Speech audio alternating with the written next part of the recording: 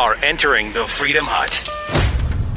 Border Patrol is overwhelmed, and the crisis down here on the U.S.-Mexico border is worsening. I'm coming to you live today from El Paso, Texas, with all of the latest trials and tribulations for those who believe that we have a border that is secure. Let me tell you, it is a de facto open border here. I'll give you the frontline ground truth on that and more coming up on the Buck Sexton Show. Buck Sexton. Your mission: decoding the news and disseminating information with actionable intelligence. One small step. Make no mistake. America. Ready. Great. You're a great American. Again. This is the Buck Sexton Show. Activate. Former CIA analyst. Former member of the NYPD. I think I can speak for 3 hours without a phone call. Try doing that sometime. It is Buck Sexton. Now. 40,000 children expected to enter the process this month. We are doing everything we can to simply avoid a tragedy in a CBP facility. But with these numbers, with the types of illnesses we're seeing at the border, I fear that it's just a matter of time. Welcome to the Buck Sexton Show, my friends. I'm here in El Paso, Texas. I spent the day with Border Patrol, and the news I have to share with you is not good. The situation is deteriorating. The numbers are skyrocketing. The border is not secure. In fact, the border, if you know what you're doing, if you have gotten word of our system and the loopholes in it, the border is wide open. I saw surrenders happening in real time today. I saw arrests happening in real time today. Scores, if not hundreds of people in the just few hours that I spent doing a ride along and going to different points along the border here. They have set records in the last week, thousands in a day along the entirety of the El Paso border sector.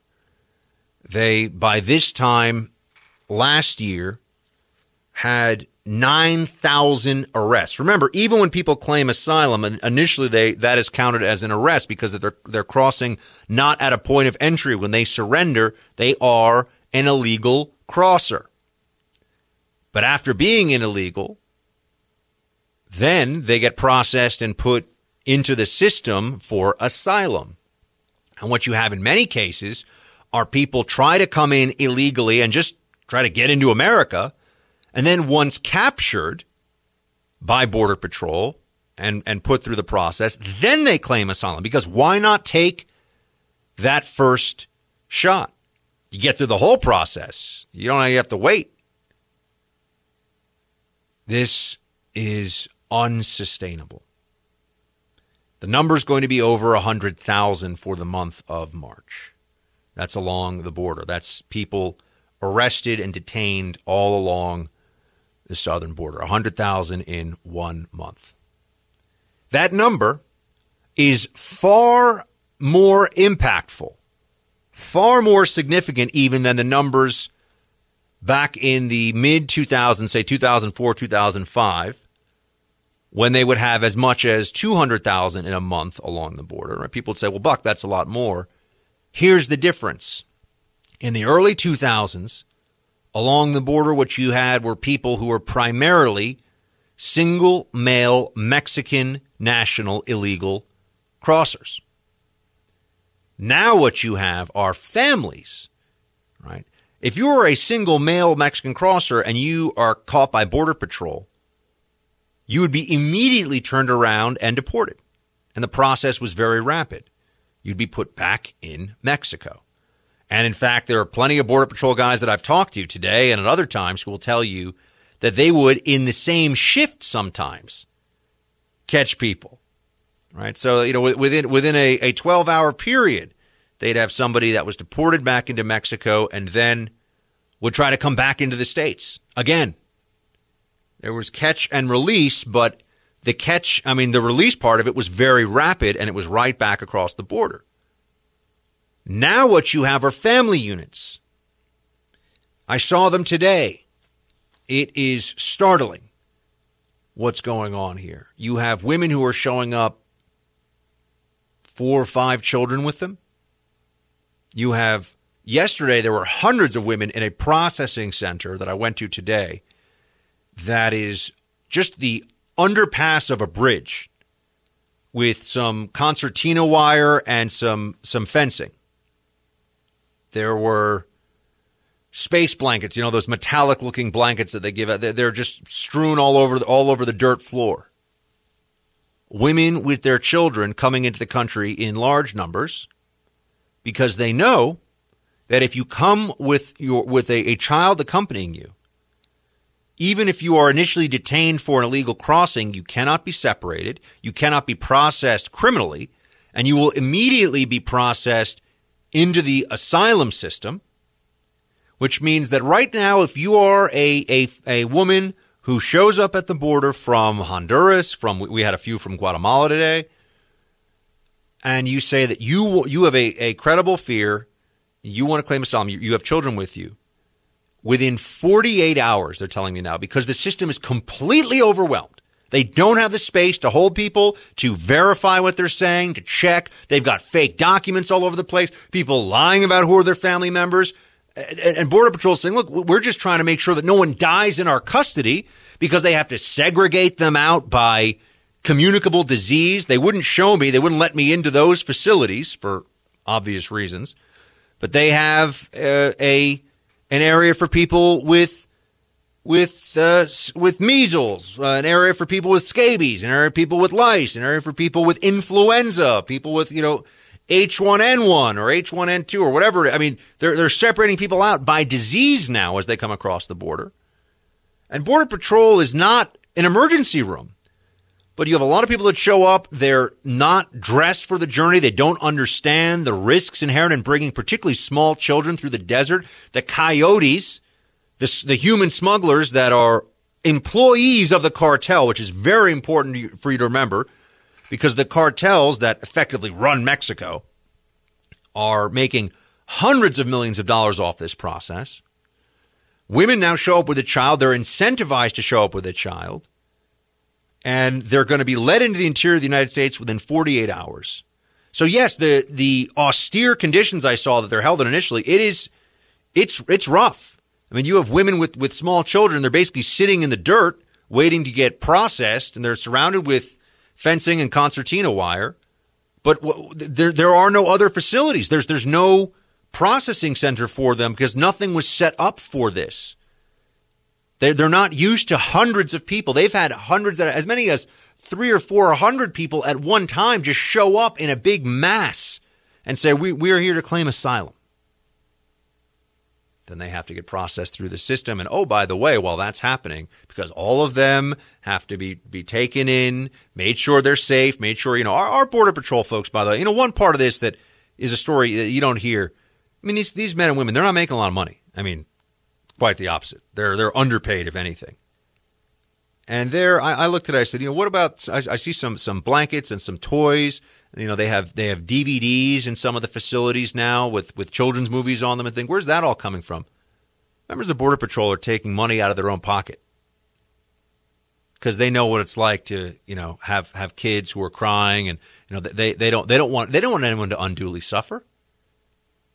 They're going out of their way to make sure everyone that's showing up is safe, and they're trying to give them their due process. And their hands are tied, folks, by the way. For those of you who are saying, Buck, they should just turn them around, that's not what the law says.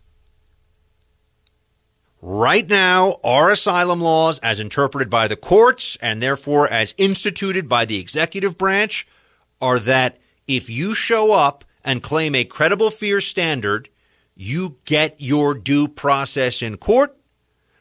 The courts are so overwhelmed by this that it's going to be 3, 4, 5 years minimum for a lot of these claims to be heard.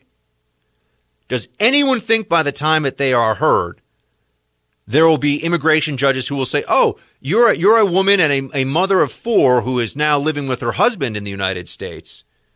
We're going to deport you and your whole family? Of course not.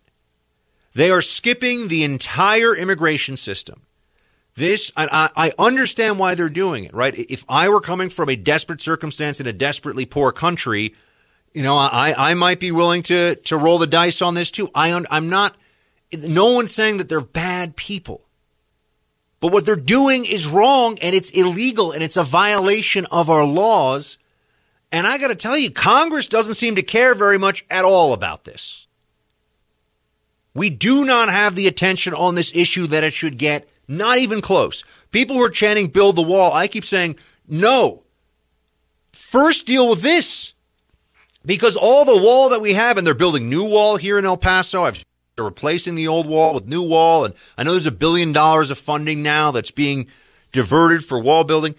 The wall is essentially a beacon that says, come surrender here. The wall is like a lighthouse for people to skip past the system. They show up, they say, oh, there's the wall, that's where I go. That's where the nice Border Patrol men show up. I wave to them. They bring me food and blankets, and within 48 hours, I mean, yeah, the conditions are not good that they're being held in because there's not supposed to be this number of people that are being processed into the system, but it's only 2 days. If you show up with kids, it's 2 days. Huge incentive to bring children, which also is endangering these kids. Putting them in a situation where they're being exposed to the elements, they're dehydrated, they're malnourished, all this stuff is happening. Where is the focus on this? Why aren't people shouting at Congress to change the law so that if you want to claim asylum, you have to do it from the nearest safe country, which means either Canada or Mexico? We need an agreement with those countries to do that. Or we need to move infrastructure down to the border such that the immigration courts are right here. We've got them. They are set up for this, and that's going to be a massive investment. And then we also need clarity on if you can't prove a real credible fear of persecution. Remember, they're not just skipping the immigration line.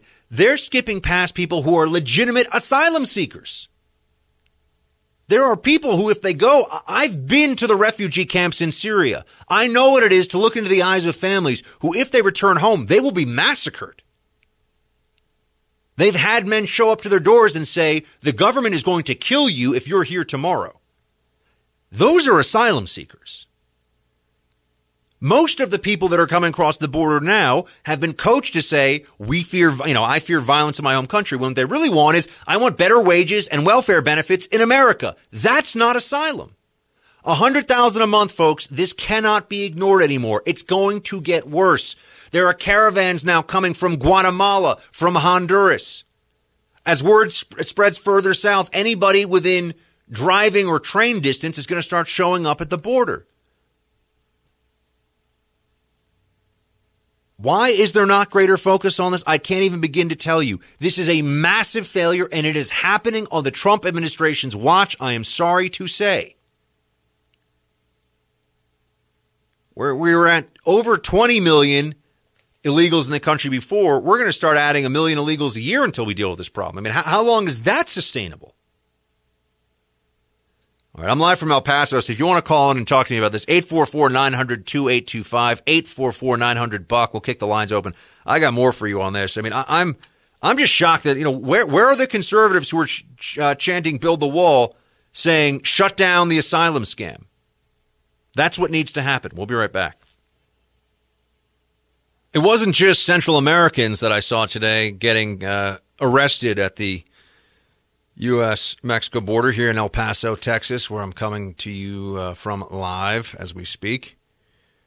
I saw 2 men make a run for it, and then when they realized Border Patrol was onto them, in part because National Guard, remember we're always told that, the National Guard, they can't help. Oh, actually, they do help. National Guard surveillance vehicle caught them making a run for it. Then I was in the Border Patrol vehicle. We had to pack up our gear real fast and hop in and hit the accelerator. We tracked down the 2 illegal crossers, and they both were wearing bright red T-shirts with American flags on them. And they were young men, maybe in their early 20s, from Cuba. So now you have to understand that there are people coming from as far away as Cuba. This is a long way for those who don't happen to have a map or a globe in front of them. We're a long way from Cuba. I mean, we're a long way from Central America, too, but you got to cross a whole lot of water from Cuba to get here. But there's an understanding that if you show up at the border, the word has gotten out. There are NGOs, I would note, that are telling people about this process, that are spreading the word, and it's spreading online, too, in social media. And they're handing out pamphlets and papers to people in different places. The cartels are actively recruiting, saying, come to America. It's easy. And they're right. It is easy right now. 48. All you have to do is have a kid with you 48 hours. You're in America, scot-free. You're good to go. 2 days, folks. That's all you have to spend in custody. 2 days. I know people that have spent years waiting in line for immigration to come through for them into this country legally. Years and thousands of dollars. Or you can show up at the southern border with a kid, say it's your kid, don't have to have any paperwork, they don't really know, and they'll let you in the United States. That is the system. I'm not exaggerating. I'm not skipping. That's what is going on here right now. That's why you have 100,000 people who have done it this past month. 100,000. It's a good-sized U.S. city each month. I mean, well, you start to ask the question, what's too much? And they're all staying. 90% of them, you can assume, are going to stay in the country. There's no interior enforcement. Nobody wants to deport people that are in the country illegally who don't commit heinous crimes. And in some cases, they don't even want to deport the ones that commit heinous crimes, but we'll talk about the Democrats later. Saw another woman today who was detained, was arrested. Couldn't have been older than 24, 25 years old. Must have been 7 or 8 months pregnant. I mean, it looked like the baby could honestly. I mean, I didn't get to ask her. None of them wanted to talk to me. We asked through Border Patrol if some of them wanted to. Do they want to talk? No. Do they want to talk even with no cameras, no nothing? I just want to hear their stories. No, they did not want to talk to me. Some of them were shy. Look, I understand that, and of course I respect that, and we respect people's privacy who are private citizens, even if they've been arrested. We're not going to disrespect that, but it felt like they had been told not to talk. Only speak to Border Patrol. That was my sense. That's just my sense. But this woman was in her mid-20s, and she must have been third trimester pregnant. You can imagine making this journey. It came all the way from Guatemala. Third trimester pregnant, and was processed. It was going to be processed. She'll be out with probably less than 48 hours, probably 24. Very, very, because she's a high priority for them because she's a pregnant woman, and Border Patrol is very humane, and they want to do everything that they can to make sure everybody's okay. They want to enforce the law, but make sure everybody is okay. It's hard when you have what is effectively a migrant invasion going on. That's what's happening. If you don't like the word invasion, it's a migrant invasion. It is a mass movement of people. But that one woman that I saw today, here's an example of what's going to be happening. She's going to be released in the interior of the United States. She's going to have her child in the U.S., all paid for by the taxpayer, of course. And he'll be a U.S. citizen, or she'll be a U.S. citizen. There is no realistic universe where she will ever be deported. She has managed to skip past the entire immigration line in less than 24 hours of actual processing, and that's all she wrote, folks. That is the story of your southern border right now. Please, please pay attention to this and let's make some noise about it. Live in El Paso, Texas today, my friends. Quite a day down here on your southern border. Not encouraging from the perspective of border security, but Customs and Border Patrol is doing all they can. We got some calls. We got some lines lit. Let's get to it. Kenny in Austin. Good to talk to you, sir. Mr. Sexton, first of all, welcome to the great state of Texas. I hope they're treating you very nicely down there. Thank you. It is a great state, indeed. Everyone here is so nice. I mean, the mayor in El Paso today, I did an interview with him this morning. I'm like, this guy's very friendly. Well, I'm glad you're enjoying your time here. Listen, I'm so glad you're covering this illegal immigration story. I want to let you know, first of all, I've been in Texas since 1980. Illegal immigrants have always been part of the fabric of Texas. It's been not just welcomed, it's appreciated. We understand that they are very much needed in Texas. The problem you're finding, and what you're going to learn here, is that the Democrats changed the rules of immigration when they created these sanctuary cities. So the border protection, the people that were coming in, the values that they held have changed. It's no longer the people coming from 1980 and 90 and 2000 and on. The rules changed, and so that's the need for our improvement on our border security. And I've said this argument for months. So Kenny, I have some questions. Okay. Can I ask you some questions for when you say absolutely. You say that if you said legal immigrants are part of the fabric of Texas, that's yeah, of course. Why are illegal immigrants part of the fabric of Texas or any state for that matter? I mean, why should people be able to violate the law with impunity? Well, I don't agree with it at all. I mean, I'm in Austin. I'm hours and hours and hours away from you. I'm literally in central Texas. Texas is a very, very big state. At Christmas time, I went to Walmart, and I never heard English. I mean, I am smack dab in the middle of one of the biggest states in the union, and it's just the rules have changed, and the well, because Kenny, I think you raised something, and this is what I've started to talk to more and more Democrat members of Congress and different members of the Democrat media, and what I've been asking them is, do you think illegal immigration is a problem? Because I think the answer from the Democrat Party, although they won't usually say it, I asked Jay Johnson this, Obama's former DHS secretary, earlier this week, and he kind of said, well, and at the end he goes, yes, no, people should obey our laws. You know they don't really mean it, though. I mean, because when you say, well, why is illegal immigration bad? They just say, well, because it's against the law. But why is it against the law? And that's where it starts to break down for them. They don't agree with or don't know why it's a problem. And that's where someone like me would come along and say, well, first of all, you have the theft of resources that occurs, right? Because we're all, as American citizens, paying into a system, or people that are in this country legally, including, green card holders, we're paying into this system. The government has resources. It disperses those resources to people, whether in schools or in hospitals and all kinds of things.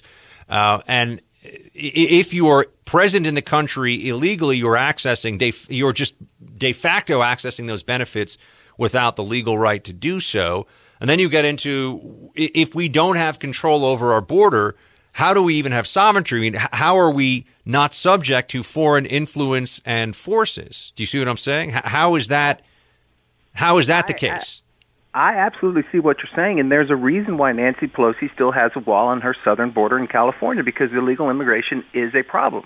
And I will quit asking and demanding for our protection in Texas when Nancy Pelosi pulls her walls down. I mean, it behooves me, the fact that Nancy Pelosi is the Speaker of the House. She represents every single person in America, and she will not afford the protection for Texas that she gives her own state. Yeah, no, I'm not a Pelosi fan, obviously, but anyway, Kenny, I thank you for calling in from Austin. I want to get some of our other callers. Brent in New Mexico. Brent, good to have you on.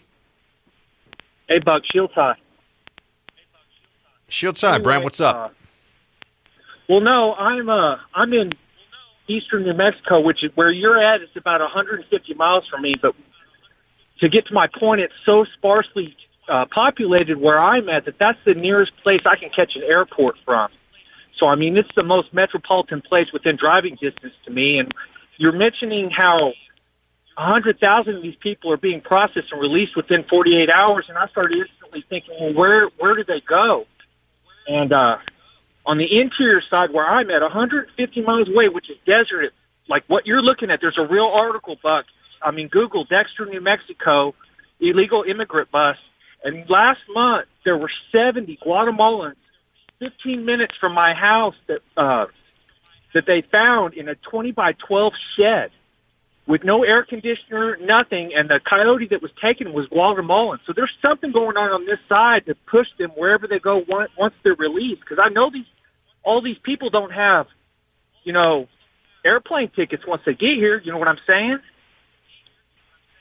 Oh, no, there's a whole system in place, Kenny. In fact, there's an NGO here that operates. I'm trying to go see it myself tomorrow, and I'm trying to figure out if they're willing to talk to me, because what they do is the ICE. You initially get processed with Customs and Border Patrol, and then they hand over to ICE for just some final processing. ICE does not have the ability to hold family units, so they just process some paperwork, and then you get handed over to the NGO. The NGO provides food, clothing, and assistance with travel, with bus fare or maybe plane fare or whatever it is to get you to your sponsor. So people, this is the thing. I'm in El Paso. I talked to the mayor of El Paso this morning, Mayor Margot, and the illegal immigrant problem in El Paso is not particularly acutely felt because they go all over the country. I mean, it's not like they just come into El Paso and they stay here because this is the first place on U.S. soil. They usually already have a destination in mind, whether it's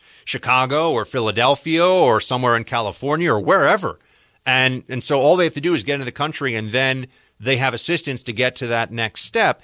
And look, if people want to argue that all this is fine and good, if Democrats want to make that case, they should make that case. What they shouldn't do is pretend that they're for border security and rule of law, and the border is porous at best right now. It's really de facto open border, and rule of law is a joke. I mean, people are scamming the system left and right. Tens of thousands of them are pretending that they're asylum seekers when they're not. They're not asylum. Asylum is a specific thing. They're just saying things that they've been told because we don't have the resources to check out their claims initially. The credible fear standard is very low when they show up, and then they get to go to the rest of the country. So, if you want to come into this country, unless you have a criminal record and that comes up, I will say that will bar you from entry. But if you want to come into the country otherwise, all you have to do is show up at the southern border, say that you're scared and you're not from Mexico or Canada, and you're good to go. That's all it takes, my friend. That's all it is. And there's a whole system in place. The cartels are making hundreds of millions of dollars. This is you're watching the erosion of national sovereignty in real time right now, and it is a huge amount of people. I mean, this is a mass migration that we're talking about. 1 million people? That is a lot of people.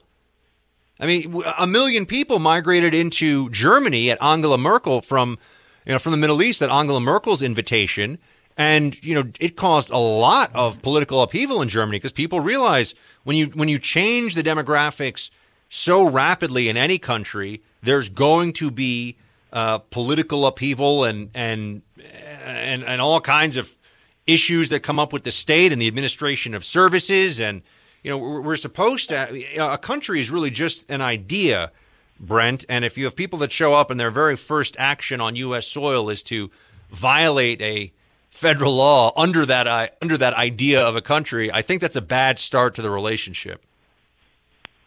Well, anyway, obviously you can tell I'm fired up about this stuff. What happens if they don't have a sponsor, Buck? They get released. They just get released. That's what ends up happening. The system. Well, that's what I'm saying. People have been saying the immigration system is broke. Down here, that have nowhere to go. Yeah. Well, we're going to see, Kenny. I mean, Brent, rather. I think that it's. Thanks for calling in, Brent, from New Mexico, not far from where I am. This is not fixable by a wall. It's not fixable by demagoguery. We really have to decide as a country: do we care who comes into the country or not? Does this matter? If it doesn't matter, then we need to accept that. But then if it doesn't matter also, I don't want to pay federal income taxes. How about that?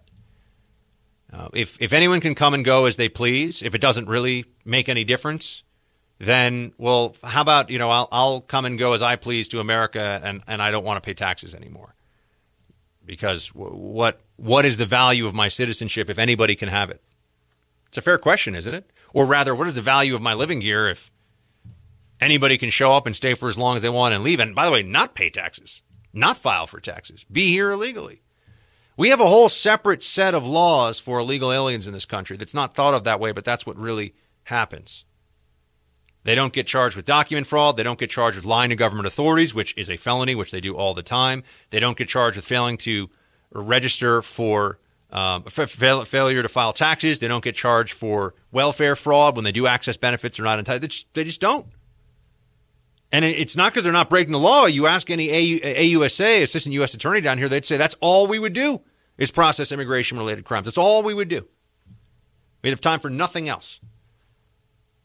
I asked Border Patrol today, I said, how much is coming across the border right now in this sector in the way of the drugs? They said, when we have 100 people surrender at once, our visibility and ability to track down anybody that drops down to, basically wide open. We don't know what's coming in. People that say, it all comes to the ports of entry. Yeah, that's because we don't know what's coming not at the ports of entry. At least at the ports of entry, you have to have them staffed. There are people there looking. It's very easy now if you get all of Border Patrol tied down in one sector, trying to deal with little kids who are scared and terrified and hungry and need to be taken care of. And, there is a humanitarian mission here, too. That's what Border Patrol has to embrace. But who knows what the cartels are doing when one hand is busy with this, the other hand's doing something else. Anyway, this is what I'm seeing down here, folks. It's very bad news. I'm going to come back to D.C. and make more noise about it, but because the problem is Congress has to fix this. Who thinks Congress is going to come together and do something sensible on this? I don't think anyone does. So that's why this is going to continue for all of this year, and it's going to continue into next year, into the election year. And what are we going to do about this? Requires a fix of legislation. Trump could try to do something via executive order, but it would just get jammed up in the courts right away. You know, maybe people want to start making the case that violating U.S. immigration law is no big deal, but they need to start making that case because what's going on right now is just a free-for-all. It is legal anarchy down here at the border for all intents and purposes. Saw dozens, hundreds of people were arrested today when I was down here. Hundreds of them. They can't even bring the buses fast enough. Just breaking the law left and right. Arrest, all over the place.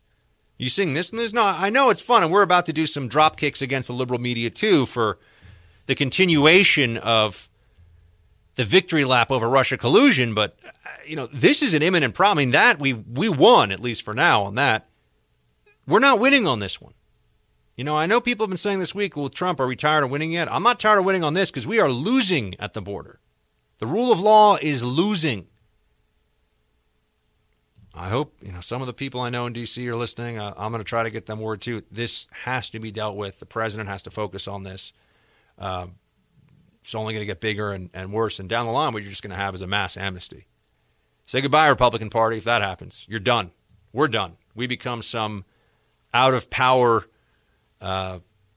cute political anachronism, conservatism. Bye-bye. You're finished. That's what's at stake. So I hope people understand that. We'll be right back. Schiff is a bad guy because he knew he was lying. I mean, he's not a dummy, and he knew he was lying. And for a year and a half, he'd go on and just lie and leak and call up CNN and others. He should be forced out of office. He is a disgrace to our country. If Schiff isn't going to step down, who would step down from their intel role? I mean, if Adam Schiff's shifty behavior is not egregious enough that he should not hold a post on the Intelligence Oversight Committee in the House, is it possible for anybody to warrant that? Are there really going to be no consequences for any politician or member of the media for this massive hoax, for this attempted coup against the President of the United States? Nothing? I'd like to think that that's not the... Meanwhile, Shifty Schiff is out there saying that other people, they're the naughty ones, they're bad. Play 15. You might say that's all okay. You might say that's just what you need to do to win. But I don't think it's okay.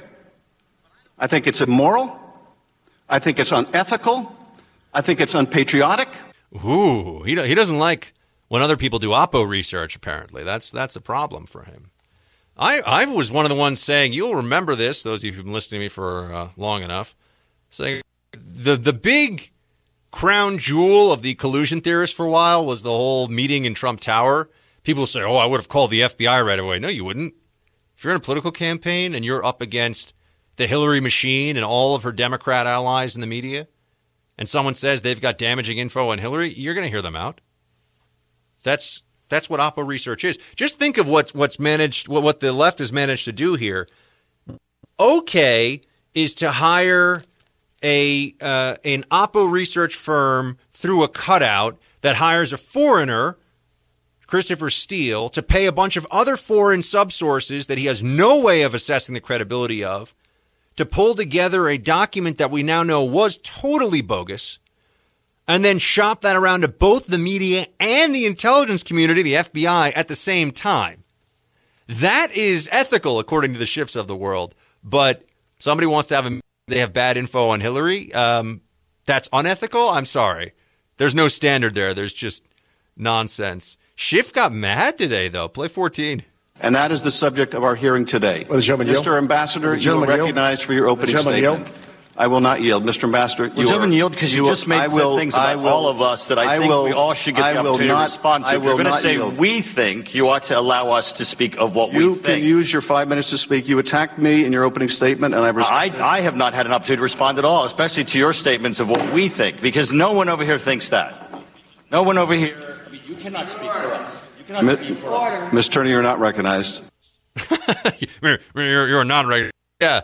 Schiff on the hot seat, but what did we find out about Nellie Orr and the dossier research today? Some very interesting stuff there coming up. Plus, Jussie Smollett. I think Brennan's a sick person. I really do. I believe there's something wrong with him, and I watched for him to come out of the CIA and act that way. Was so disrespectful to the country and to the CIA and to the position he held, and he was not considered good at what he did. When you look at what happened and when it happened and the money that was spent, the millions and millions on the phony dossier, and then they used the dossier to start things, and there was no truth whatsoever. It was a fraud and paid for by Hillary Clinton and paid for by the Democrats and the DNC. It's hard to believe. If you wrote this as a novel, nobody would buy it. Trump is right. It's hard to believe, isn't it? But I'm not done with the victory lap over the obliteration of the Russia collusion delusion. I'm not done with the victory lap, and I think that we can't be done until we achieve justice. And the only way to achieve justice is going to be to find answers and to create some accountability somewhere along the line here. There must be accountability for what was done.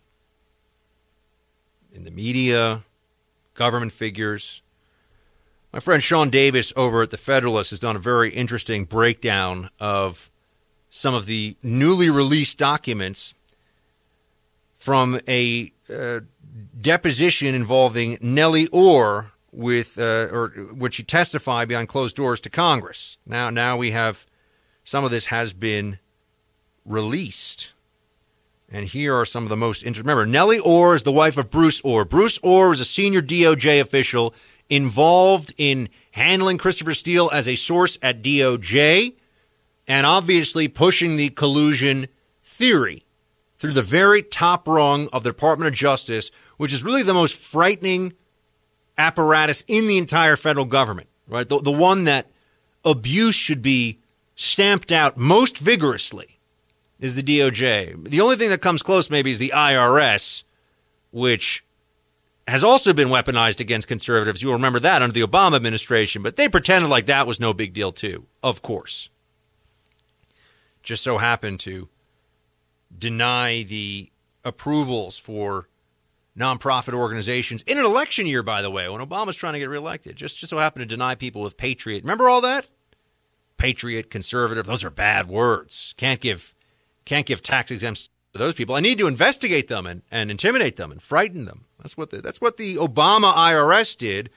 And it was the Obama DOJ, his appointees at CIA, at the Department of Justice, at the FBI, they were the ones that were trying to take Trump down. Sean Davis writes this of Nellie Orr. Nellie Orr describes how information in the dossier matched her own research, which she gave to Bruce, who gave it to the FBI, even though her specific wording wasn't in the dossier. Did the FBI DOJ use her info in the Carter Page FISA application? Orr also admits in these documents, Nellie Orr, wife of Bruce Orr, she did do research on Carter Page on behalf of Fusion GPS. Recall that huge chunks of the dossier were about Page and that DOJ FBI included allegations from the dossier in the FISA warrant application for Page. Sean goes on here, quote, Nellie Orr also admits in testimony before House Judiciary that GPS told her to dig up dirt on Mike Flynn and Paul Manafort, but not George Papadopoulos. Orr says she was also instructed to dig up dirt on Melania Trump and Donald Trump Jr. This is Oppo research of a scorched earth nature by the wife of a senior DOJ employee. She's a left-wing partisan, folks. And her husband at the Department of Justice used his access to launder her completely bull, salacious nonsense all the way up through the intelligence community, and you get a FISA warrant off of this? I mean, I was joking around today with my friend Jesse Kelly on Twitter that I'm going to have to scratch out that part of my resume that says CIA, and I'm going to replace it with personal growth with some international travel, 2005 to 2011. No more CIA after what's happened here. It's not nearly as impressive sounding to some people as it used to be, and I understand why. Oh, Buck, is Nellie Orr really a partisan? Are you just assuming that? Have I ever been wrong about that, by the way? Let's be honest, team. Have I ever been wrong about that? Of course not.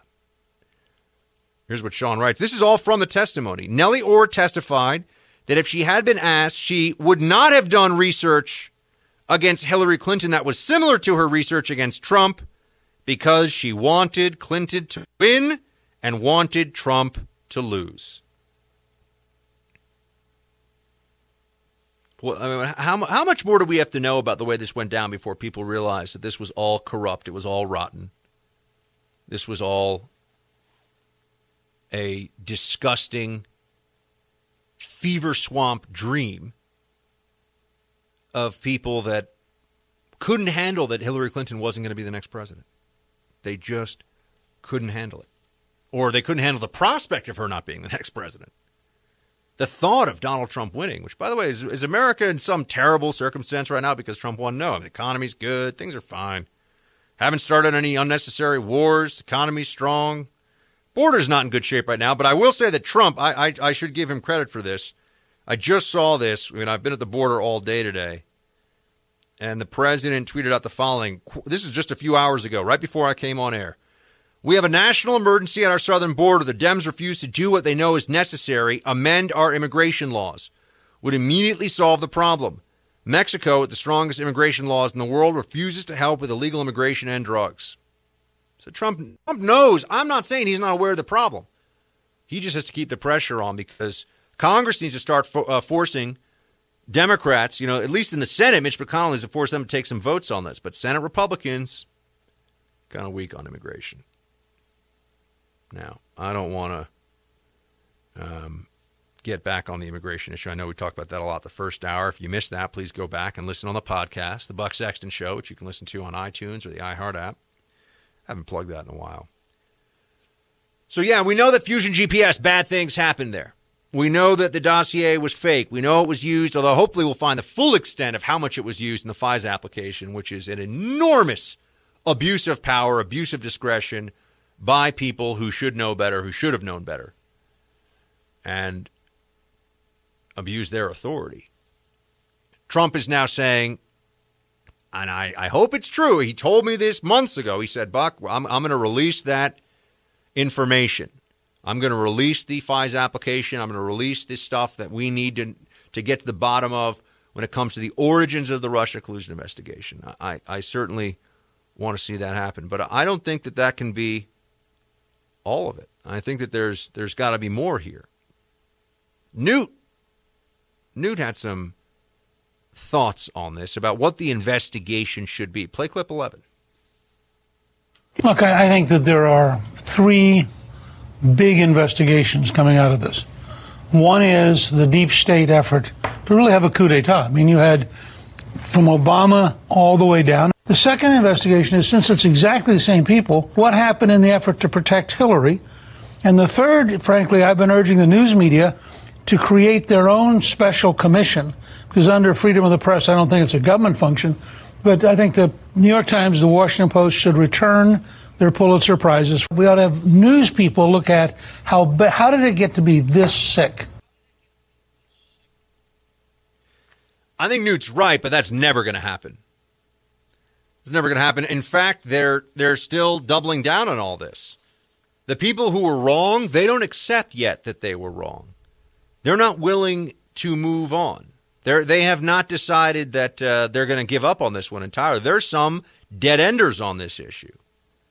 Not just Adam Schiff. Who else do we have at the top of the? Oh, that's right, Eric Swalwell, another person. I mean, his career, unless he can change the narrative here, Schiff, Swalwell, their political careers, I don't know if they ever fully recover, because while they were useful to the left, they're entirely replaceable. They're not media stars. They don't generate tens of millions of dollars of advertising for, far left brands. They don't do that. So their position here is a little shakier. Swalwell is still saying stuff like Trump is a Russian agent. Play 9. Do you believe the president right now has been an agent of the Russians? Yes, I think there's more evidence than he is. Yes, and I think all the arrows point in that direction, and I haven't seen a single piece of evidence that he's not. So do you still believe that the president is a Russian agent? I think he acts on Russia's behalf, and he puts Russia's interests ahead too often of America's interests. Notice how he won't even say at this point, no, he's not a Russian agent. He'll say he acts on Russia's behalf to suggest that, yeah, maybe he is still a Russian agent. That's all he's doing. We heard today that the Mueller report is about 300 or so pages. And everyone's saying, oh, my gosh, 300 pages. They're drawing all these conclusions from that. What did they expect it to be, 5 pages? This investigation's gone on for 2 years. 300 pages is not that much. I think the 9/11 Commission report was more like 500 pages. 300 pages is not that much. They're saying Barr didn't have time to read it. No, he's a lawyer, and he's got a staff, and he had plenty of time to read it. And he also knew the underlying findings. This theory out there that Barr, and this is coming straight from the collusion dead enders, that Barr could misrepresent what's in that report and get away with that somehow, that is really nuts. Because does anyone think that Bob Mueller, if the report was being unfairly portrayed or if the key findings were changed, does anybody think that Bob Mueller would be silent on this one? I don't. Ridiculous point of view. Absolutely ridiculous. James Comey is a person who has done more damage to the reputation. I don't know who's done more damage to their respective institution, Comey at the FBI or Brennan at the CIA, but both of them have really harmed the organizations that they served for a very long time. They have really, really done damage. Comey apparently thinks that he doesn't understand what's gone on here. He can't even really process this. Play clip 1, John. Yeah. I sit down with President Trump. He says, when I decided to just do it, talking about firing you, I said to myself, this Russia thing with Trump and Russia is a made-up story. What did you think when you heard that? I thought that's potentially obstruction of justice, and I hope somebody is going to look at that. Again, the president appears to be saying, what he appears to be saying is, I got rid of this guy to shut down an investigation that threatened me. But it didn't shut down the investigation, did it, Comey? Didn't shut it down at all. So how is that obstruction? And oh, by the way, the investigation, you jerk, was of a lie. It was an investigation that never should have happened in the first place. I mean, this really is the Soviet approach to investigations here in America by law enforcement. We're gonna concoct some cockamamie scheme. We're going to then throw all of our resources at you. And if you object, if you say this isn't fair, then you're guilty because you're obstructing our crazy investigation. That's what you're dealing with these people. No honor, no integrity, no decency. Here's the piece on, I call it for the wrong one, John. Play 2, because here's the piece on Comey's confusion over how this whole process is supposed to work. Play 2. Were you convinced in your mind that there was a strong possibility that this campaign, this presidential candidate at the time was colluding with Russia? I really didn't know. There was smoke, and enough smoke to justify investigating. What are your questions? But the obstruction piece confuses me. The purpose of a special counsel is to make sure that the politicals, in this case the Attorney General, doesn't make the ultimate call. But Mueller didn't make the call to bring charges. So what is he talking about? Mueller said we're going to prosecute. So if you don't prosecute, that's not prosecuting. Comey, these people were all rooting against Trump. They were all dishonest in this process. All right, so I want to get the Jussie Smollett thing. I don't know how this has gotten even crazier. I had to read through a few times today the latest on the Jussie Smollett fiasco because I was like, this can't be sourced proper. This can't be right. He's not really telling us that he maybe thought that the two Nigerian brothers that beat him up were actually this is in the reporting. I'm just telling you it's in the reporting. Don't blame me. He couldn't have actually thought that they were two white guys wearing MAGA hats. That's not possible, right? He didn't really say that. I mean, we know it's not actually possible, but he didn't make that claim, did he? Oh yes, his lawyers have made a claim on his behalf. We will get into that and more coming up. We have had to make tough calls on cases throughout my entire tenure. It is fair to say that the police department is not happy on every decision that we make. I talked to Superintendent Johnson this morning. He understands and appreciates that this was a Class 4 felony, and that though we deal with this every day, the surrounding narrative around it is different than how we treat any other case. She can try as much as she wants. That's Kim Foxx, the prosecutor that made the Jussie Smollett hoax and any penalty for it just evaporate into thin air. She can try as much as she wants to justify this, but she's now under investigation herself, going to be under investigation shortly. That's going to happen. What she did is unbelievably unethical. Obviously a case of connections and political bias intruding on prosecutorial judgment, and it's truly shameful.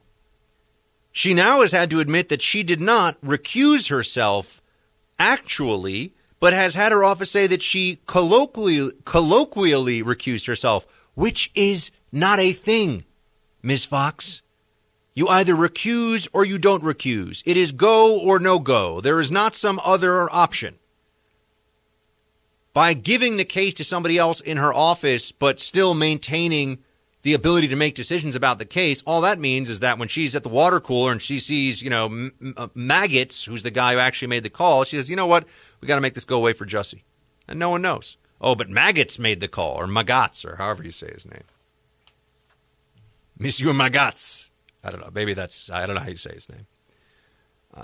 But she said she recused herself, and she didn't. She lied. I mean, I don't even know if she's going to keep her law license at the end of this. I just want to say, I think she should be in a whole lot of trouble. Because not only did Jussie escape, Jussie, who was very tied in with elite Chicago Democrats. I mean, this guy is connected, folks, connected with Michelle Obama, connected with a whole bunch of people at the very top of the power pyramid. And not only did he escape justice, but he is now going around acting like he is the aggrieved party, talking about maybe even suing the city. City of Chicago is demanding $120,000 from him to pay for the cost of the investigation into his hoax. At a minimum, he should be made to do that if he's not going to face any real criminal penalties. But he's taken it to a whole next level. This is one of these stories that I had to read a few times to make sure that I wasn't missing something. But this is the headline: Smollett's lawyers say Nigerian brothers may have worn whiteface during attack. That's right. Jussie Smollett now wants to make his story sound not quite as crazy. He is saying that two Nigerian brothers that he is friends with wore whiteface when they attacked him, and that's why he didn't know who they were. This is completely insane. Was Jussie Smollett guilty? Jussie Smollett had not been found guilty by a court of law. We believe that the facts were sufficient to charge and try Mr. Smollett for the crimes. Do you consider him guilty? He chose this alternative prosecution method. The court has not found him guilty. I believe based on the facts and the evidence that was presented in the charging decision made by this office believed that they could prove him guilty. Do you think that he's culpable of falsifying a police report? I think this office, based on those charging decisions, believe that he is culpable of doing that. I mean, like, what is she even talking about? He chose his alternative prosecution? Can I, if I ever get in legal trouble, I get to say, hold on a sec. I'm going to choose the alternative of the grand jury charges just go away magically and no one gets to see what the evidence was or what happened or anything. That sounds great. I don't think that's a normal alternative.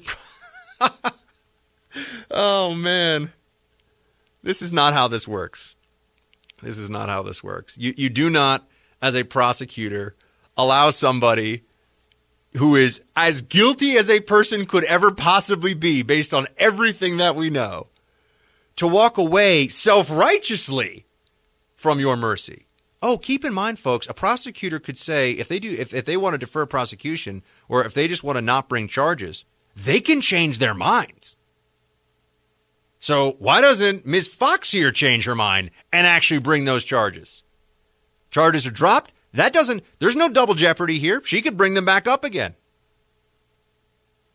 She's boxed herself in here. There's no real explanation for this. Although, my friend, we know what the explanation is. Jussie Smollett's connected, and there are people that, on the Democrat left that really just don't want to see someone like Jussie suffer more. They think it's mean that Jussie has to suffer more. The same people, I would note, who have no problem with ruining General Flynn's career, putting a felony on his record for an in-the-moment perjury trap that I'm not even sure was really perjury, based on all the facts we know there. The people that think that, Roger Stone should rot in prison for a few years because he lied about trivialities at worst to the special counsel. Those people think that Jussie Smollett's entire hoax in Chicago that cost over $100,000 to the city, basically stole $100,000 from the taxpayers in the city of Chicago or the state of Illinois. They want to say that this whole thing, they're telling us this means nothing. Jussie Smollett's lawyer is claiming that 2 Nigerian brothers that he worked with wore whiteface, and that's why he didn't know who they were when he attacked them, that he maybe really thought they were white. How stupid are they going to pretend they think all of us are? I don't think there's any limit to it. I don't think there's any point at which they go, no, that is, in fact, too dumb for us to present as a possible option here. Here's Martin Priebe, who is he's speaking for the people of Chicago here. Play clip 22. There seems to be something very, very dark and suspicious that they would go to this lengths to just drop a case and endure all this national outrage over it. The police treated him as a victim long after a lot of media outlets were describing the glaring holes in his narrative. They put their entire... Look, he claimed he was a victim of a hate crime. The police did their part, and they investigated it as a hate crime, as the police should. Hate crimes are outrageous. They put superb investigators who painstakingly looked at every single detail of evidence that they could find, and they presented their case based upon the evidence. And to make a statement like that is totally outrageous. No. Fraternal Order of Police wants Fox investigated for this. The charges should be brought against Jussie Smollett. I mean, look, I think that the federal prosecutor should step in and just say, all right, look, we got you on mail fraud. You're going to, we can either prosecute this or you can just take a plea. But you're going on the record for being a liar. You're going on the record for being a fraud and a hoaxer and a fake. You're not going to use this to benefit your career. I just saw today, I think this can't be. Let me make sure this is true before I tell you this one, because I saw this and I should have checked it out right away. Wow. It's true. Jussie Smollett today was nominated for an NAACP award. I mean, come on. Come on. Really? Nominated for an NAACP award? That can't be. That's USA Today reported this just hours ago. I can't. I don't even know what to say. Why is this? Is this like a version of the left with its obsession with intersectional politics and minorities and the oppression of minorities and the oppression of the LGBTQ community? Is this supposed to be a kind of gaslighting of America? Like, we're going to back this guy even though he's completely in the wrong just 'cause? Just because we like Jussie, we support Jussie no matter what? No matter what. I guess. I can't even begin to explain. I have a particular interest in this because I was one of the people on this show very early on who was saying this guy's a liar. And he is. And some journalists, when they initially dropped the charges, were so stupid that they actually came at me like, see, you were wrong all along. People are so dumb in the media. Oh, my gosh. I would say learn to code, but they'll never be able to learn to code because they're not even smart enough to learn to think. And here we are. This is the situation with Jussie Smollett, man. He is shameless at a level that I was going to say, I can't respect it. But there's a part of me that wants to almost say, wow, this guy is indefatigable in his dishonesty. I mean, he will not stop. No apologies, never apologize. He's got Kim Fox catching his back. She should be disbarred. I really believe that. I mean, that would be, she should be disbarred and he should be prosecuted. That's what should happen here. Jussie Smollett, in case you didn't think he was enough of a dirtbag, enough of a bad guy, he is now claiming that the Nigerian brothers should be looked at more and prosecuted. He's throwing them under the bus. The guys that he paid to, I don't know. If he paid them to fake beat him up, I don't know if that's a crime. Maybe you could say they're part of the conspiracy, but he's trying to get them in trouble. Yeah, look at those guys. They're the real problem. This guy is, he's such a disgrace. All right, so we're updated on Jussie Smollett, but this isn't going away, folks. We're going to have to keep fighting on this one because there needs to be accountability on this. There needs to be a reckoning for Jussie. He needs to be forced to say on the record that he is a liar, that this was all a fake, this was all a hoax, and that hate crimes need to be prosecuted. Lies to the authorities that are in violation of law need to be prosecuted. The thing that makes people lose faith in the justice system the fastest is double standards. When you cannot trust that the law is going to be applied equally to all people, then it's no longer about justice. Then it's just a system for political power to be wielded against for some at the expense of the other. That's all it is. And we've been seeing that time and again. Show me the prominent Republican who's gotten some great, sweetheart deal recently because of his position in the Republican Party. I can think of the opposite happening all the time. And show me Democrats, plenty of Democrats. Hillary Clinton, hello, best example of it, who know that they are effectively above the law. This is egregious. This needs to stop. It is wrong in so many ways on so many levels. I certainly hope we can get some justice here somehow, some way. All right, team. We got to talk about Democrat candidates coming up here. Cory Booker, Joe Biden. Some more thoughts from down here. I almost said the land down under, but that's a different place. That's not El Paso. Down by the borders. Not the land down under. I have not seen any koalas by the border. That has not happened. Although that would be, it would have meant that somebody slipped some peyote instead of mezcal in my margarita, which wouldn't be a good thing. Do you smoke peyote? I don't think you drink it. No, you drink it, you smoke it.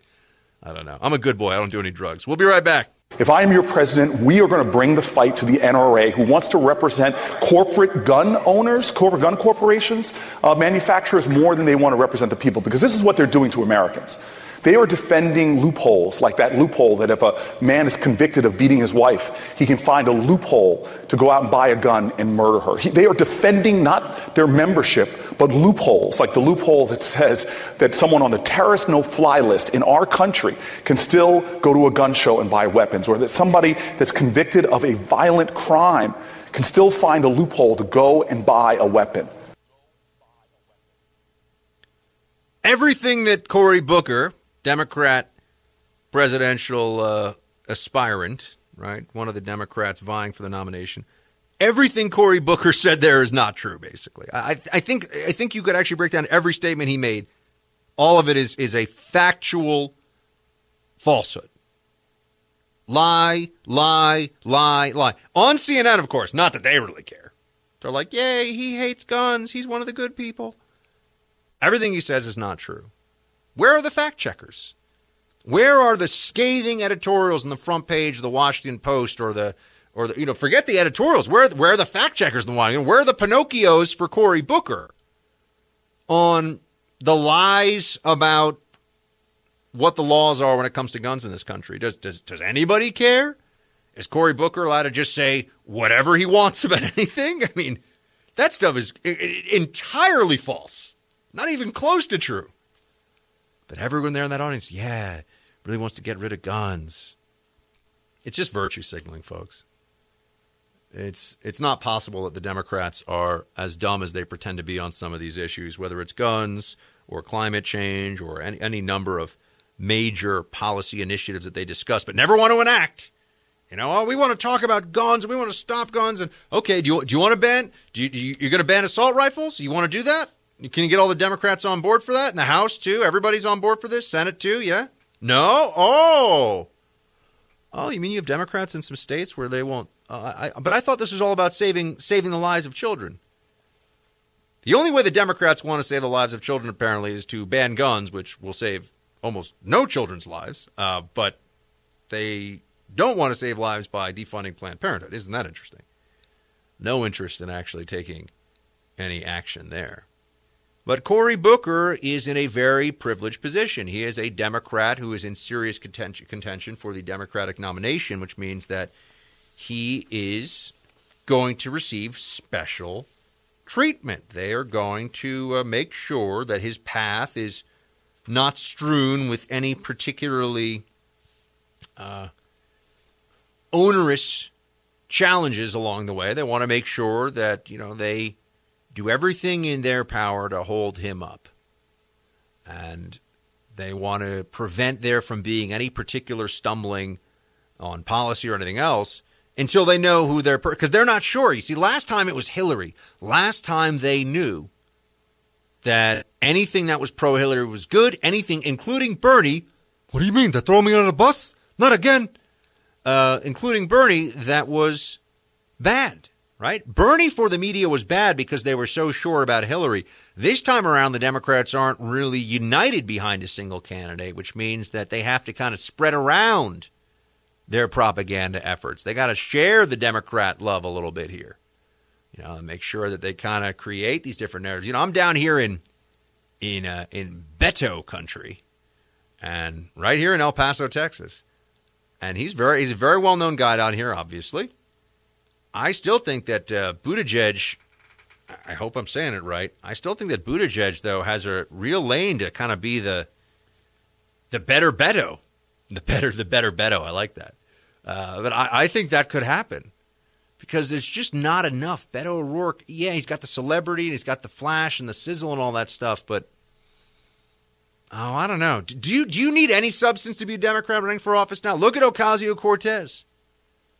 Says the craziest, and what the crazier things that she says, the more angry she gets when people call it, crazy, right? And then she says something even wackier, give it a few days, says something even wackier. I'm the boss. You're not the boss. I'm the boss. That was my favorite. No, you're a freshman member of Congress. There's hundreds of you. You're not actually the boss. That Democrats are so lacking in charisma and new ideas and solutions that the American people would sign on for. Yeah, no, I know they're going to talk about Medicare. Medicare for all is great. So is free chocolate cake that you can eat endless amounts of that never disappears. There's enough for everybody and won't make you fat. That's awesome, too. It doesn't exist. Medicare for all, that wouldn't destroy the budget, that wouldn't result in a 50% increase, maybe more, in your taxes. That sounds great. That's not reality. But if you point out that it's not reality, she just gets more angry, and the press runs cover for her. If you point out to Cory Booker that everything that he said in his little gun speech there was just emotionally laden nonsense, just factual falsehood, untrue. Why don't you want to do more to save the children? You know, everyone gets all upset. Why aren't you being nicer to Spartacus? Because I think that people should be held to account. Look at what they put Trump through on his way to the nomination. They weren't just seeking, always remember this, they were not just seeking to defeat Trump at the polls. They wanted him destroyed. They wanted his life ruined. They were investigating his family. They were digging up dirt on his wife. I mean, they were doing everything that they could. And it wasn't just for political purposes. It was to destroy his businesses, to destroy his livelihood. That's what we're up against with the opposition, folks. Do not forget it for a second. Which brings me to Biden, who's out there, speaking of saying nonsense and stupid things, always room for a Biden conversation when that's on the menu. We will get into all of that coming up here in just a couple of minutes, team. Stay with me. A really notable woman, Anita Hill, professor, showed the courage of a lifetime, talking about her experience being harassed by Clarence Thomas. But she paid a terrible price. She was abused through the hearing. She was taken advantage of. But I also realized there was a real and perceived problem the committee faced. There were a bunch of white guys. No, I mean it sincerely. A bunch of white guys hearing this testimony in the Senate Judiciary Committee. So when Anita Hill came to testify, she faced a committee that didn't fully understand what the hell it was all about. To this day, I regret I couldn't come up with a way to get her the kind of hearing she deserved, given the courage she showed by reaching out to us. Joe Biden is an intellectually bankrupt fraud. I want us to all be very clear about that. That is my position. Joe Biden does not have any principles. He is the classic slimy, change your position, say what you have to say in the moment, oleaginous politician. He is the prototype of when people think of a politician in this country, someone who just, has the big grin, shakes the hands, kisses the babies, smiles and says whatever he has to say at any moment. That's Joe Biden. And I think that this latest stuff you're hearing from Biden, who is not yet running, but is still considered in most polling the front runner among the Democrats, which should just shock everybody. I mean, that's Joe Biden. That's your answer? This is going to give us a fresh look at America? This is somebody, the guy couldn't get 1% of the vote when he ran before, but because he was Obama's VP, now he should be president. The guy didn't do anything. This is true. He played more golf than Obama did when he was vice president.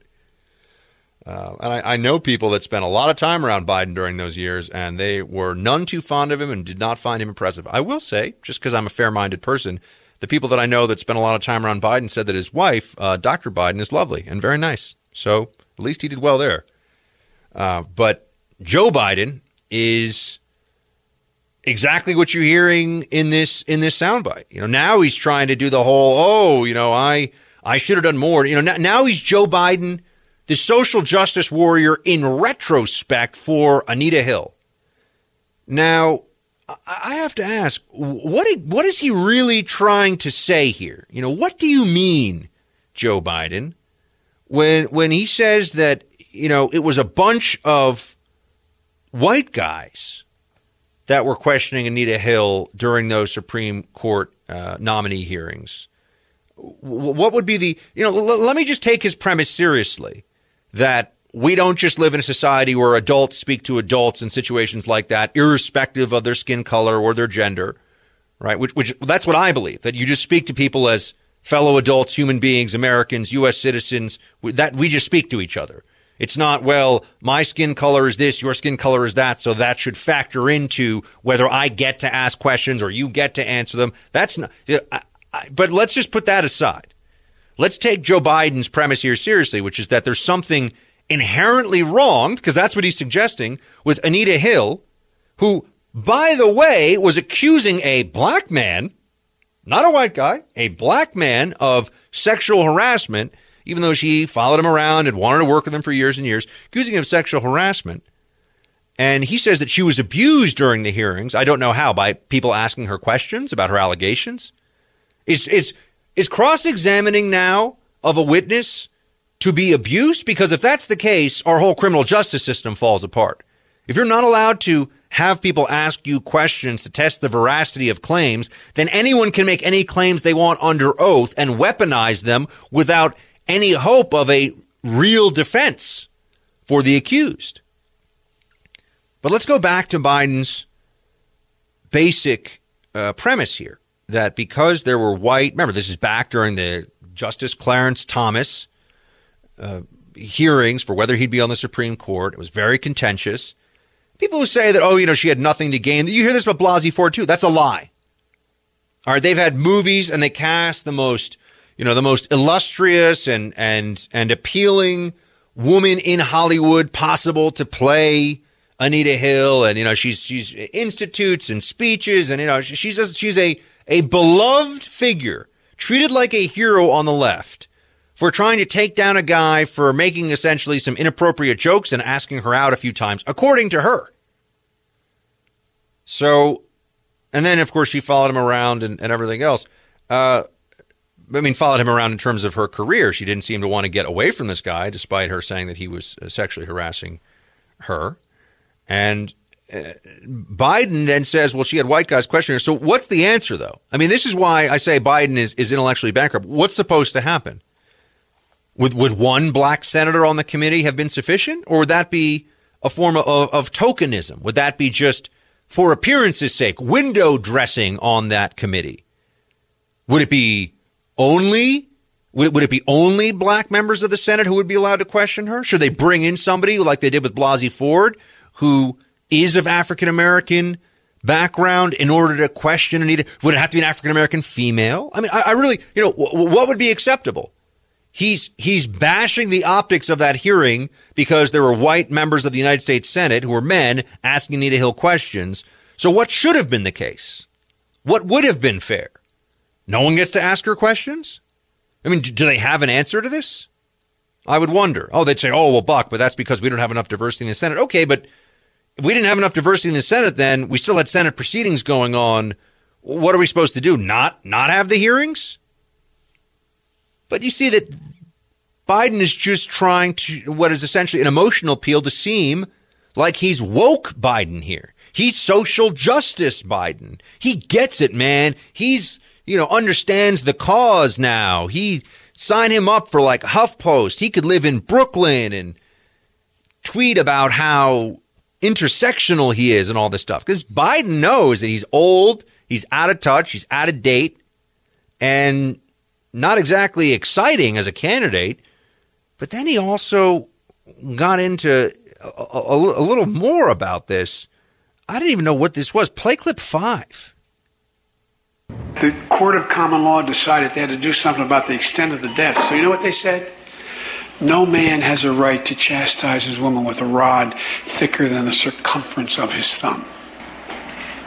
This is English jurisprudential culture. A white man's culture. It's got to change. It's got to change. Notice how Joe Biden, who, I will say this, is every bit as white as any other white guy I've ever seen. He might be the most white guy you could ever find. He is at a white guy level, speaking as a white guy, that I think is, right at the top of the list, right? There's nothing particularly non-white about Joe Biden. And here he is talking about the white man's culture and how it has to change. First of all, his rule of thumb story is not even true. So, but this is like when you have people who bash, this is like Cory Booker bashing gun laws, just making stuff up, just fabricating stuff wholesale, just making it up as he goes along. And it doesn't matter though, because it's for the cause. Joe Biden making up this rule of thumb story. I know this is apocryphal, that it's about the width of the thumb for the rod to beat women with. But that the white man's culture is holding us back. What are people to make of that statement?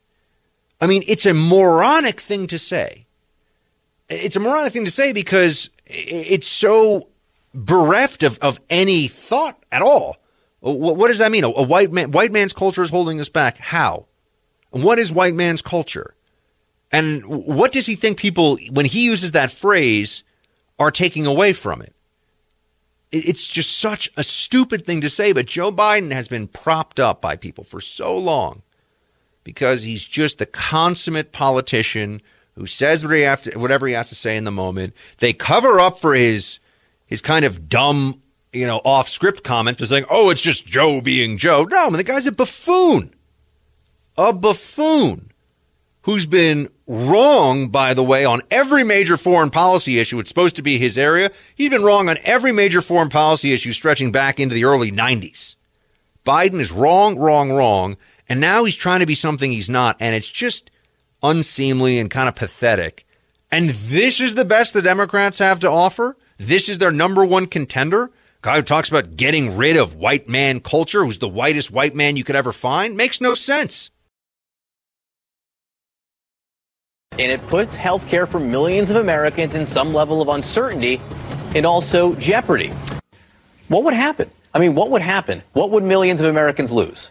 Just to be clear, Republicans do not have a plan to replace Obamacare. The fate of health care for more than 20 million Americans insured through Obamacare and Medicaid expansion hangs in the balance. As of this moment, Republicans have not offered a single new alternative to Obamacare.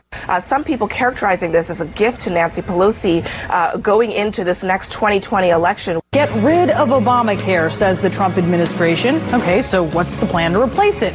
We don't know, says the Trump administration. Simply repealing Obamacare without Republicans coalescing behind an alternative would throw the healthcare system into chaos. That is laughable. You read my mind. I wanted to get you to respond to the president saying that we will have a plan. Laughable. Noted. Ha, CNN. Oh, there's such serious journos over at CNN, aren't they? After perpetuating a fraud for 2 years, collusion with Russia. Oh, the collusion. Please. After all of that nonsense for 2 years, now they can't keep that one going, at least in the meantime.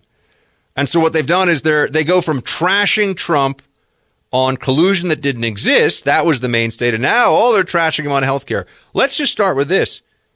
They've got a false premise going, my friends. And the premise is this, that you have to come up with an alternative to Obamacare when what most people would say is, how about just how about the healthcare system before Obamacare came along? Obamacare didn't make things better.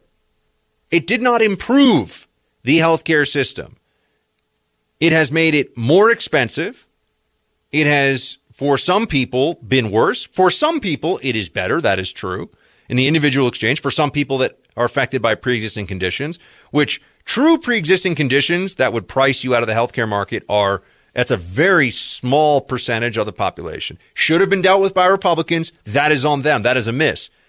But the way that they present this issue, the way that CNN and the various libs, the Democrats, the way that they try to make it sound like, Obamacare is this thing that you have to come up with just a better version of Obamacare, when no, there could have just been fixes to the healthcare system made without trying to put us on a pathway to socialized medicine, which is what Obamacare is.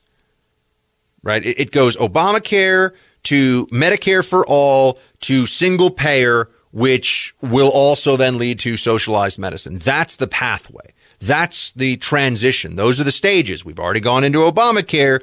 Now we're going to Medicare for all, which is not really a single payer program, right? But then we'll get to single payer, because Medicare has cost sharing. Medicare doesn't cover everything, and it has cost sharing mechanisms. So you do have to pay some for Medicare. But then they're going to say, well, that's not enough. So then we need single payer, which just means the government pays for everything. And then when they do that, they're going to say the only way to have the necessary efficiencies in the system will be if there is a government control of the healthcare market overall, of the healthcare delivery system, overall. So that's where this is all heading. And I think we should be clear about this.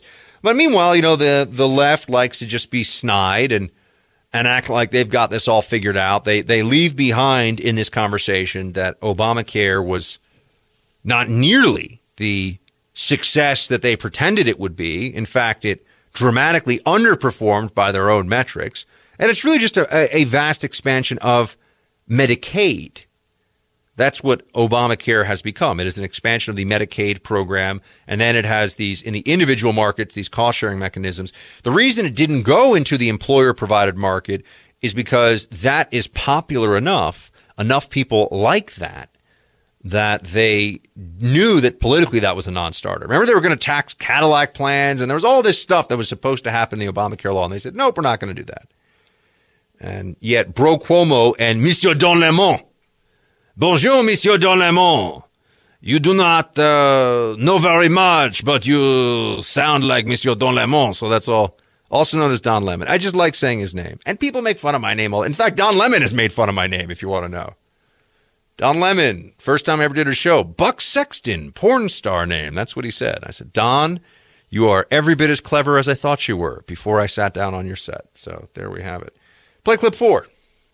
Our president said today that the GOP will be known as the party of health care. But it seems to me he left out a word.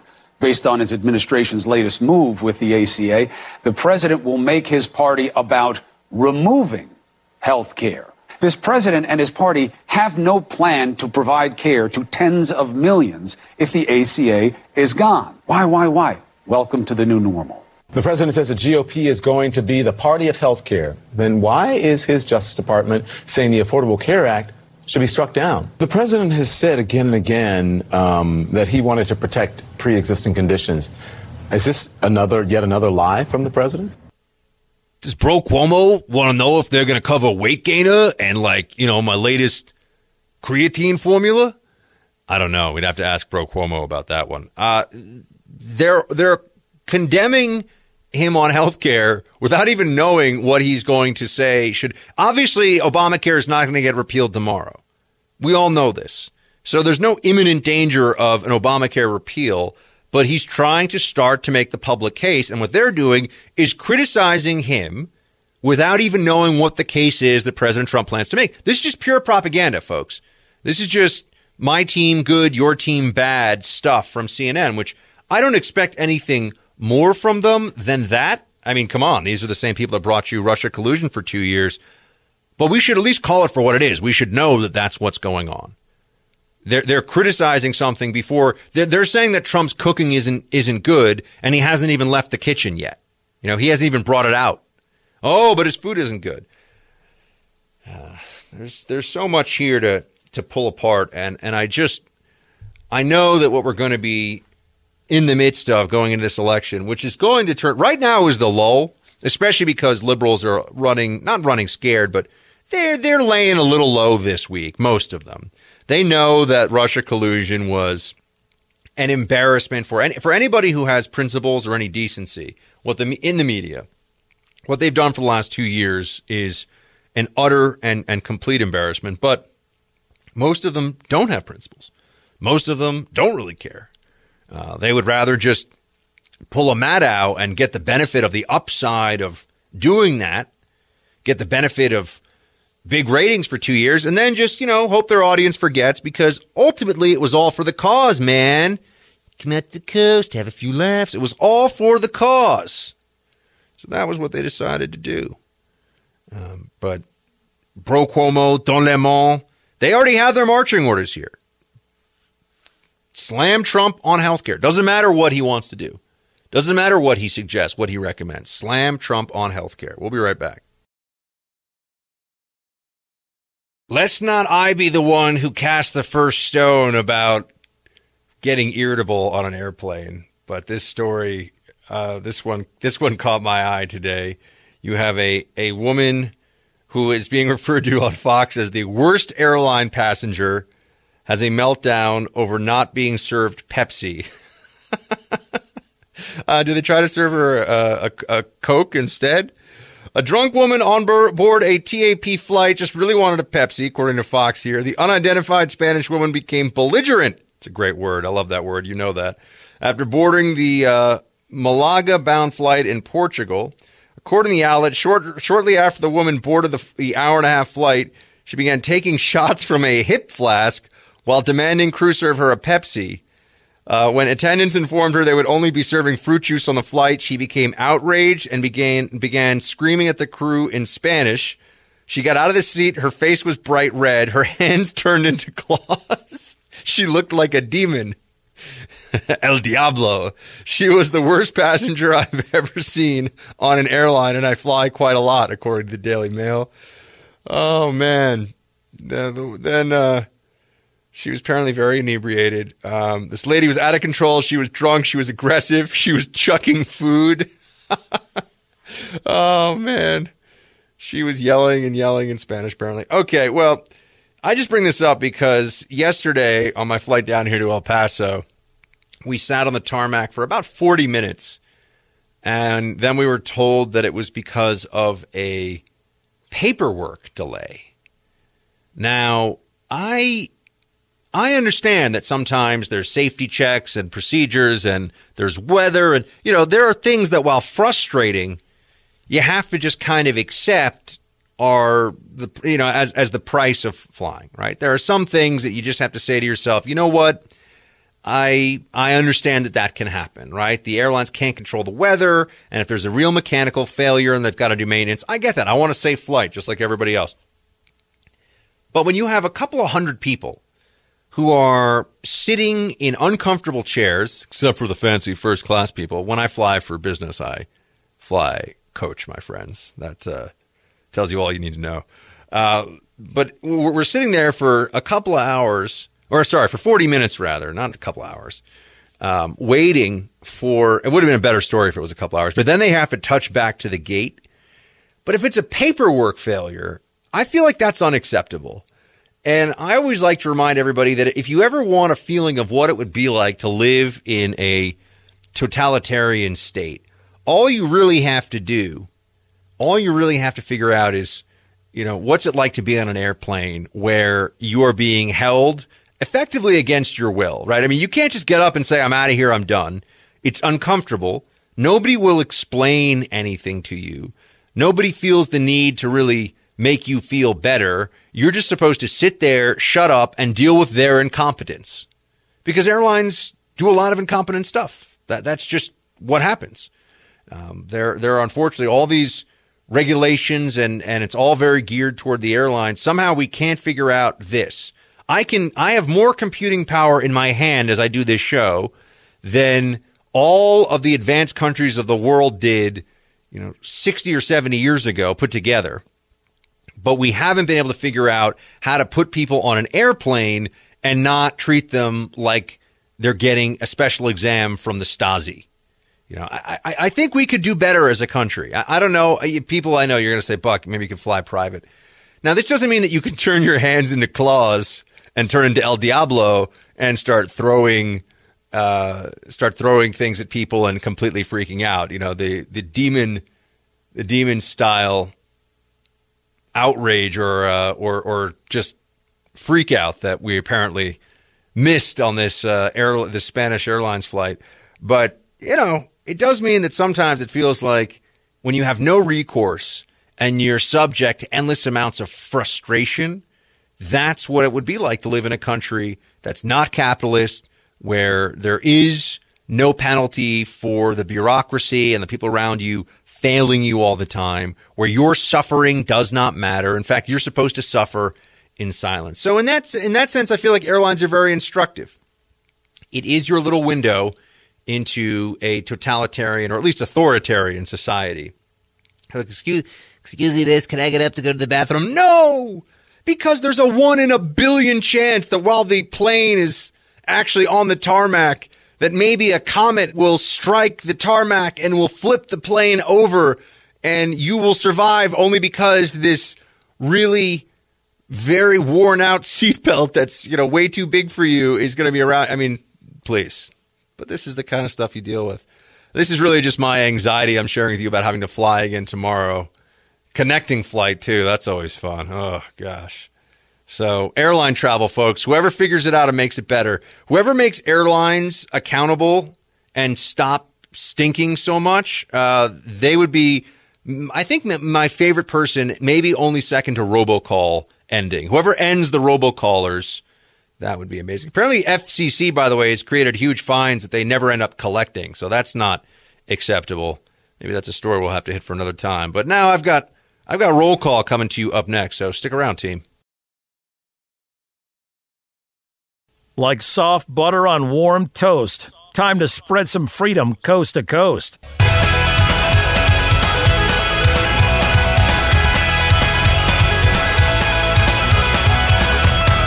It's time for roll call.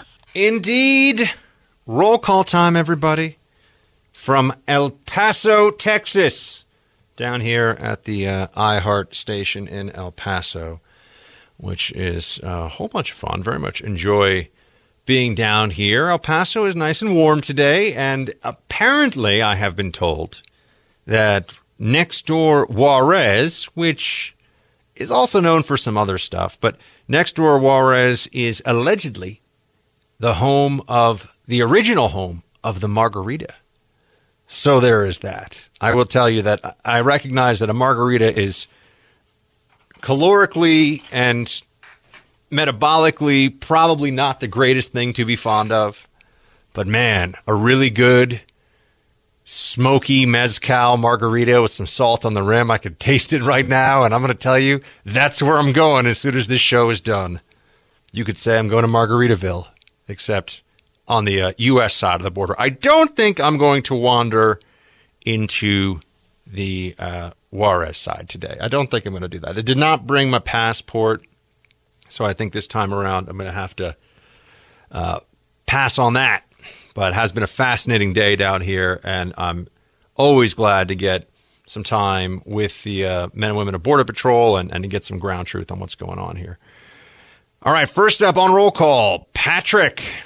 Remember, Facebook.com/Buck Sexton if you want to be a part of roll call. Buck, greetings from the Buckmobile and the great state of Connecticut. Just to touch on your recent comments about racism, I was a defense contractor in Kuwait for 3 tours. Never have I witnessed such blatant racism toward TCNs and expats at the hands of the Kuwaitis. They didn't have to fake a hate crime like Jussie because it happened on a daily basis, but I digress. You should get together with Shapiro and do a show completely with your imitation. He does the best Bernie Sanders impression I've heard. Keep up the solid work. You're doing great. OSS. Sully. I don't know. I think my Bernie's better. I'll be honest with you. If we're really just going to go there. But I've heard Ben's Bernie. Look, Ben's Bernie is solid. I'm not saying it's not a very solid Bernie impersonation. It is. But I prefer my own Bernie. What I really want to know is, does Shapiro have a Beto impersonation? Like where everyone is just so earnest and they just want to hold hands and talk about like how they're going to make the future so much better. I want to know if he's got a Beto. But no, Ben's Bernie is solid. No doubt about it. My Bernie's better, but Ben is good. No question. Let's see. We have, this one is a link that I can't read on air because I can't open it right now.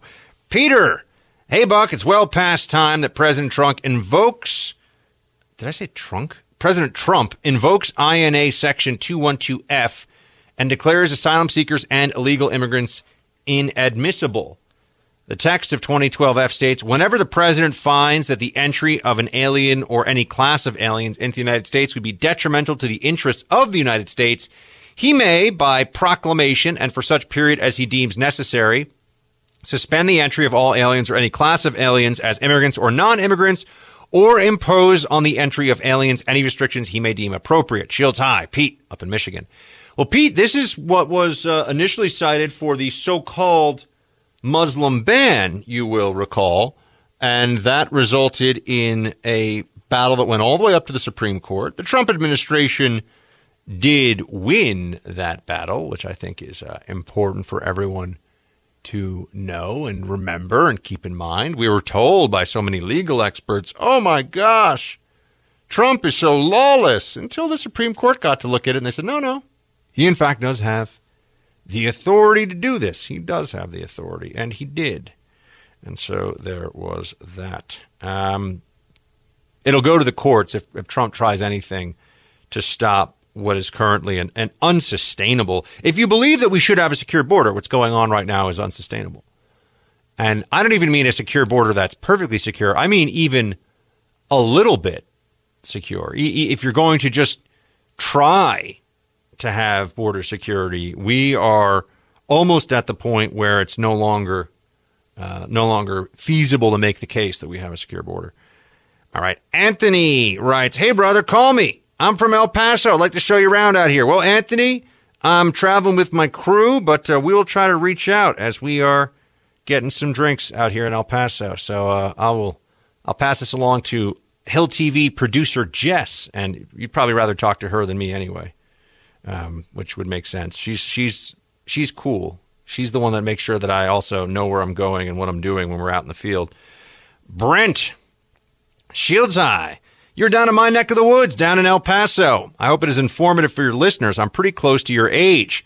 I remember in college, the big thing was for all us kids to cross the bridge into Juarez and hit the flea markets and party at the big spots down there. It was a really big moneymaker for the local economy at that time. Not that I'm advocating for what we did as college kids, but it's very sad to see how far that city has deteriorated in just the last 17 years. Hope you enjoy your visit, Brent.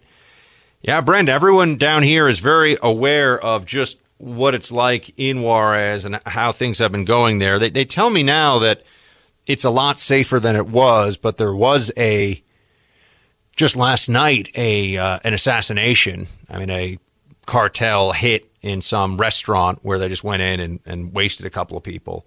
So that happens just across. When I say across the border, it really feels like it's the same city, as in it's a contiguous metro area. There's no, it's not like there's a border and then there's, a few miles of desert and then you get to another city.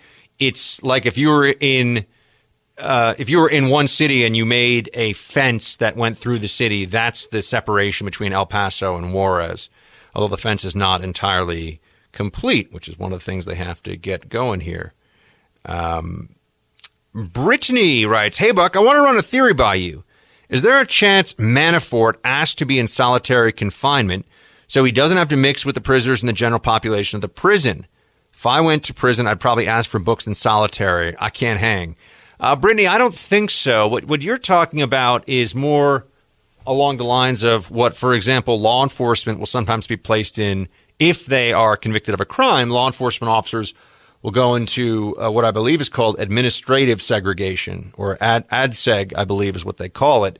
And that's where you're not a part of the general population, because if you're a cop and you're in prison, you're obviously a major target, and you still have all the privileges of the rest of the prisoner population, but you're not in the yard at the same time as them, I think. And their meals might be separate, wash time may be separate. I don't know. I'm not a Bureau of Prisons guy, but what I believe Manafort is in is straight up solitary confinement, which is a different situation and a very, very psychologically trying one. I mean, he's on lockdown for 23 hours a day by himself. 23 hours a day. He's in a cell by himself. That, some people have argued, is a form of psychological torture. And remember, Manafort is a threat to no human being. There is no one who thinks Manafort is a threat. In fact, you would be hard-pressed to find anyone who feels victimized by Paul Manafort. The only person that is victimized is the federal government and the Treasury Department, which he has paid back in full and then some. I'm not excusing what Manafort did. I just think that we need to have punishments that fit the crime, and 7 years in federal prison and a $25 million fine on top of that, that seems excessive. And it is only happening because Manafort is tied to Trump, as we know. Jeremy, the way I've learned to say Mayor Pete's last name is Buttigieg. As someone who lives in the greater South Bend area, Mayor Pete is an interesting candidate. Politically, as mayor of a small blue city surrounded by a sea of red rural Indiana, he attempts to govern more toward the center. Since Democrats are needles in a haystack in Indiana's Republican supermajority House and Senate, his only upward political direction is the jump to president. It will be interesting to see how the DNC receives him, but he is definitely a better candidate than Beto. Just some opposition research. Shields High, Jeremy. Yeah, Jeremy, I think that, you got to look at Mayor Pete's background and his pedigree of service to the country and his pedigree of an academic background that's obviously exceptional, and think that he's a more serious candidate than Beto. The word I've spoken, look, I'm down in Texas. I spoke. People in Texas are like, Buck, that's not what we say either. I've spoken to some people down here who have told me that Beto was considered a pretty centrist guy when he was a congressman for El Paso, this district, and had been usually a pretty moderate individual. But now that he's trying to run as a Democrat, because the Democrats are crazy, he's had to be pretty crazy too. So that's a different circumstance than what I think a lot of people were expecting, but that's where we are. Team, that's going to be the show from here in El Paso. You can find me at, somewhere downtown, whatever the most famous place is for Mexican food here in El Paso. That is where I will be tonight if you're in the El Paso area, whatever the most well-known is. So I'll be drinking margaritas there with my team, with my crew. So feel free to swoop on by and say hi. I will be traveling tomorrow. The Godfather Michael Pelko will be in, so we'll talk Monday. Until then, my friends, you know what's up. You know what time it is. Shields high.